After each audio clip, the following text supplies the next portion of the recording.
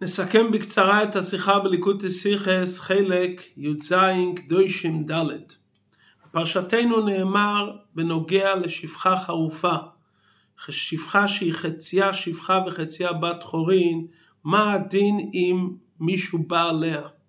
הוא כותב הרמב"ם בין 9 שונים ויום אחד, שבעל שפחה חרופה היא לוקה והוא מביא קורבן, והוא שתהיה גדולה ובעולה ברצונה כמו שביארנו, שאין האיש חייב קורבן שתתחייב היא מלכות, שנאמר ביקורת תהיה והביא את השמו. כלומר מקרה נדיר שגם קטן חייב קורבן אף על פי שהוא עדיין קוטן בין 9 שנים ויום אחד. בזמן שהאישה מקבלת מלכות, השפחה חרופה, הקוטן מביא קורבן. הרייבד מיד שואל על הרמב"ם, זה שיבוש, לא מצינו שקטן הוא בר עונשין, קורבן זה עונש. והיא גם פטורה, הרי מקשים אחד לשני, איך אפשר בכלל לחייב בעניין של קורבן קוטן, חיוב ולדרדקה? צריך להבין את דעת הרמב"ן. המושג הזה, שלפי דעת הרמב"ן יחול על קטן חובה להביא קורבן במקרה נדיר זה, מצינו בדברי הרמב"ם גם במקומות נוספים. בהלכות פסח מצינו שקטן שהגדיל בין שני פסחים, הוא חייב להביא קורבן פסח. שני, הרמב"ם כותב עם שוחטו אולוב בראשון פוטו. כלומר, שלמרות שהוא היה קוטן, מכיוון ששחטו עליו פטורים מפסח שני. זאת אומרת שהוא נחשב כמו שהוא היה חייב בפסח ראשון, למרות שהוא היה קטן.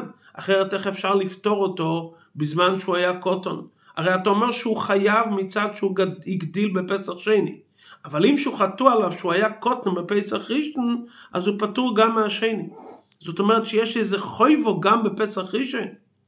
על דרך זה בהלכות תלמוד תורה, הרמב"ם כותב מי שלא לימדו אביו, חייב ללמד את עצמו כשיכיר. כלומר לא כשיגדיל. אפילו שהוא קטן, ברגע שהוא מכיר ומבין שהוא צריך ללמוד תורה, אז הוא חייב ללמד את עצמו. גם כאן כותב הרמב"ם הלושן חייב. בהלכות ברכות הרמב"ם כותב שבן מבורך לאביו. במקרה שהאבא חייב מדברי סופרים, אז הבן הקטן יכול לברך ולהוציא אותו ידי חובה. זאת אומרת שחיוב החינוך, חיוב הברוכה וחיוב החינוך נחשב כמו שהוא מוטל על הבן עצמו, ולכן הוא יכול להוציא אחרים ידי חובתם. נשאלת השאלה, הרי קוטנו בר, אינו בר דיו, ואינו בר עונשים, ואינו בר כפורה. איך אפשר לחייב אותו בשלושת הנושאים שדיברנו עכשיו? בלימוד התורה שהוא התחייב שהוא קוטן, בקורבן פסח שאם הוא עשה קורבן פסח ראשון, זאת אומרת שהוא היה חייב, הוא ייפטר משני שהגדיל בין ראשון לשני, ובמקרה של שפחה חרופה שהוא חייב להביא קורבן למרות שמדובר על קוטן. מסביר הרב כאן יסוד נפלא שמבואר בכמה שיחות באריכות בגדר מכשירי מצווה, הכנה למצווה וכו'. מכשירי מצווה, מעשים שנחוצים לצורך קיום המצווה, למרות שהם רק מכשירי מצווה, הם מקבלים מהחשיבות של המצווה עצמה. אבל הם לא נהפכים לחלק מהמצווה ממש. וכמה דוגמאות בדבר. מכשירי מצווה לעניין דעת רב לזר, שמכשירי מצווה דוחים את השבס, כמו שמילה דוחה בשבס, גם המכשירים. אז המכשירי מצווה יש להם איזה גדר הכנה למצווה. מצינו מי שאי אפשר ללמוד תורה, והוא נותן לאחרים, מספק ועוזר לאחרים שילמדו תורה, כאילו הוא למד בעצמו. מצינו שמתי שהאדם בונה סוכה, מברך לעשות סוכה בירושלמי. מצינו שאישה שמסייעת הרי לבעלה במצוות פרו ורבו, כותב הר"ן יש לה מצוו. מצינו שאימא שעוזרת לבנה ולבעלה, שילמדו תורה היא חולקת שכר עמהם. כלומר, מצינו שיכול להיות שדברים שהם מכינים ומכשירים ונוטלים חלק, זוכים גם הם לקבל שכר מעין וכאילו שקיימו את המצווה. זה מצינו בהרבה דברים, למרות שזה לא גדר המצווה בעצמה, הם מקיימים במצווה, מקיימים בזה מצווה ונוטלים שכר. אבל עדיין זה לא נהפך לחלק מהמצווה ממש, אותו גדר המצווה. שמדובר במעשה שהוא לא רק נחוץ לצורך קיום המצווה, אלא המעשה עצמו הוא עצמו מהווה קיום מצווה של אדם אחר. כלומר, שאני עושה משהו, ובמעשה הזה גופה גורם שאני אעזור למישהו לקיים מצווה. יש לו אמר, אומר הרב, שבמצווה כזו חלה בדרך ממילא, גם על מבצע המעשה, כאילו הוא עצמו חייב בדבר. זאת אומרת, זה הרי מה שהוא השתתף, זה לא רק נחוץ לצורך של קיום המצווה. זה לא איזה אחונה מהצד. זה עצמו מצווה. לכן גם מעשה של קוטון יכול להיחשב כקיום מצווה לכל דבר, עד שלדעת תוספות והרמב"ם הוא יכול להוציא אחרים ידי חובה אם הם מחויבים מדרבנן, כי המעשה הזה עצמו באמצעות זה אבא שלו מקיים את מצוות החינוך. ומכיוון שבאופן עקרוני חל חיוב גם על הבן עצמו, מכיוון שבאמצעותו האבא מקיים את החיוב, נחשב הבן כמחויב בדובור גם במקרה שהאבא לא מקיים את המצווה בפועל. מכיוון שהמעשה הזה עצמו, הרי יש חיוב על האבא מן התורה למד את הבן שלו תורה. אז גם אם האבא לא קיים את המצווה בפועל, מי שלא לימדו אביו חייב ללמד את עצמו כשיעקר. כי שונה העניין של מצוות לימוד תורה, ועל דרך זה עניין של פסח, שהתורה מתירה לנו ואומרת שלאבא מותר למנות את הקוטון על בנו, על קורבן פסח. זאת אומרת, ברגע שהתורה אומרת שאבא ממנה את בנו על פסח ראשון, אז זאת אומרת שיש כאן חיוב על האבא, ומצד מצוות התורה על האב, אז הוא בגדר מצוות קורבן פסח הקוטון.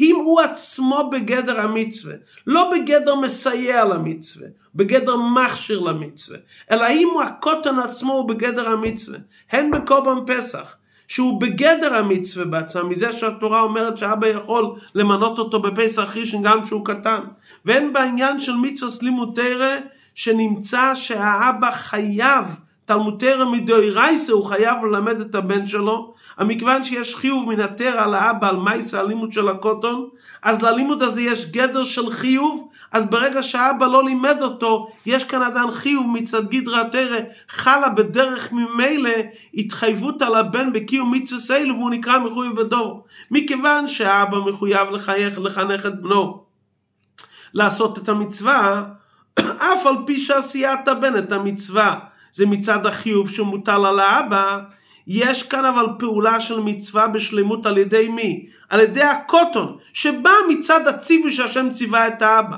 אבל הקוטון בפועל עושה את המצווה, ועל ידו נעשה המצווה בגדר השלם של המצווה, לא בגדר החונה והכשור, אלא המצווה בעצמה. אז לכן הקוטון נקרא שהוא מחויב בדובור, עד שלדעת הרמב"ם והתוספות הוא אפילו יכול להוציא את השני מי שמחויב מדרבנן. על דרך זה בעניין של שפחו חרופו. מכיוון שהמעשה של הקטן גרם שהשפחה תהיה מחויבת מלכוס מן התורה, שזה שונה בביאה שפחו חרופו, כמו שהרמב"ם כותב, משונה ביאה זו מכל הביאות האסורות בתורה, שהכל תלוי בה. הביאה לכשעצמה מטילה חיוב, רק חיוב מלכות על השפחה. אבל כתוצאה מזה שהוא הקוטון עשה מעשה, שהמעשה הזה גרם שהיא תהיה מחויבת מדאורייתא, אז במילא חל גם עליו להביא עניין שלו שם. מכיוון שמה שהוא עשה, הפעולה שלו גרמה, זה היה מעשה שמחייב מדאורייתא, מלכות את השפחה, אז במילא הוא נגרר גם בעניין הזה שהוא יהיה חייב בקורבן. זאת אומרת, אנחנו לוקחים על דרך שדיברנו לעיל בלימוד תורה של הקוטון, ובחיוב פסח ראשון, שמכיוון שהתורה מחייבת ואומרת שיש לו גדר של מצווה, אז במילא הוא נעשה מחויב בדובור. אז ברגע שהוא עשה כאן מעשה, שהמעשה שלו זה מעשה שמביא את האישה לידי חיוב מלכוס מן התורה, אז לפיכך הוא מביא קורבן. הוא תלוי בה, ומי גרם שהיא תהיה מחויבת מן התורה, זה הוא הקטן. אז לכן הוא מחויב מן התורה. זאת אומרת, נעשה פה יסוד מחודש, שגדר של חיוב קוטן במצווה, מאחר שעל ידו מקיים האבא את מצוות החינוך, בפרט תלמוד תורה שזה מדאורייתא, נחשב הוא עצמו מחויב בדברו. מסיים הרב את השיחה בנוגע לאירוע על דבר חינוך בכלל, בחינוך בתלמוד תורה בעיקר, בפרט בימים אלו בין פסח לשבועס. כל העניין של יציאת מצרים זה והגעתו לבנכו. קורבן פסח רחמון רבי אל הקוטן, שגם קטן מחויב בקורבן פסח. העניין של חג השבוע זה בנינו ערבים בעדינו, בזכות זה קיבלנו את התורה.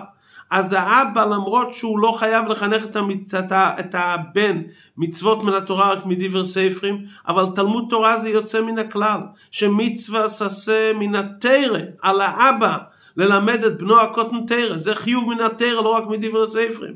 אז החינוך הזה של הקוטן שמחנכים אותו בלימוד תורה ובמצוות, נעשה מציאות בפני עצמה, שהקטן מצד עצמו נעשה לו חיוב ושייכות על המצווה, הוא נקרא מחויב בדובר. בנוגע ללימוד תורה זה ממש חובה על האבא, וכמו שהרמב"ם כותב בהלכות תלמוד תורה, על כל חוכם וחוכם מישראל למד את כל התלמידים אפילו שהם לא בניו, שנאמר ושיננתו לבונךו. וברגע שהוא מלמד הוא עושה את התלמיד כמציאס חדושה, הוא מחבר אותו עם התורה ונותן התורה, וכל המלמד בן חבר תריק מעלה עליו הכוס הוא כאילו יולדי.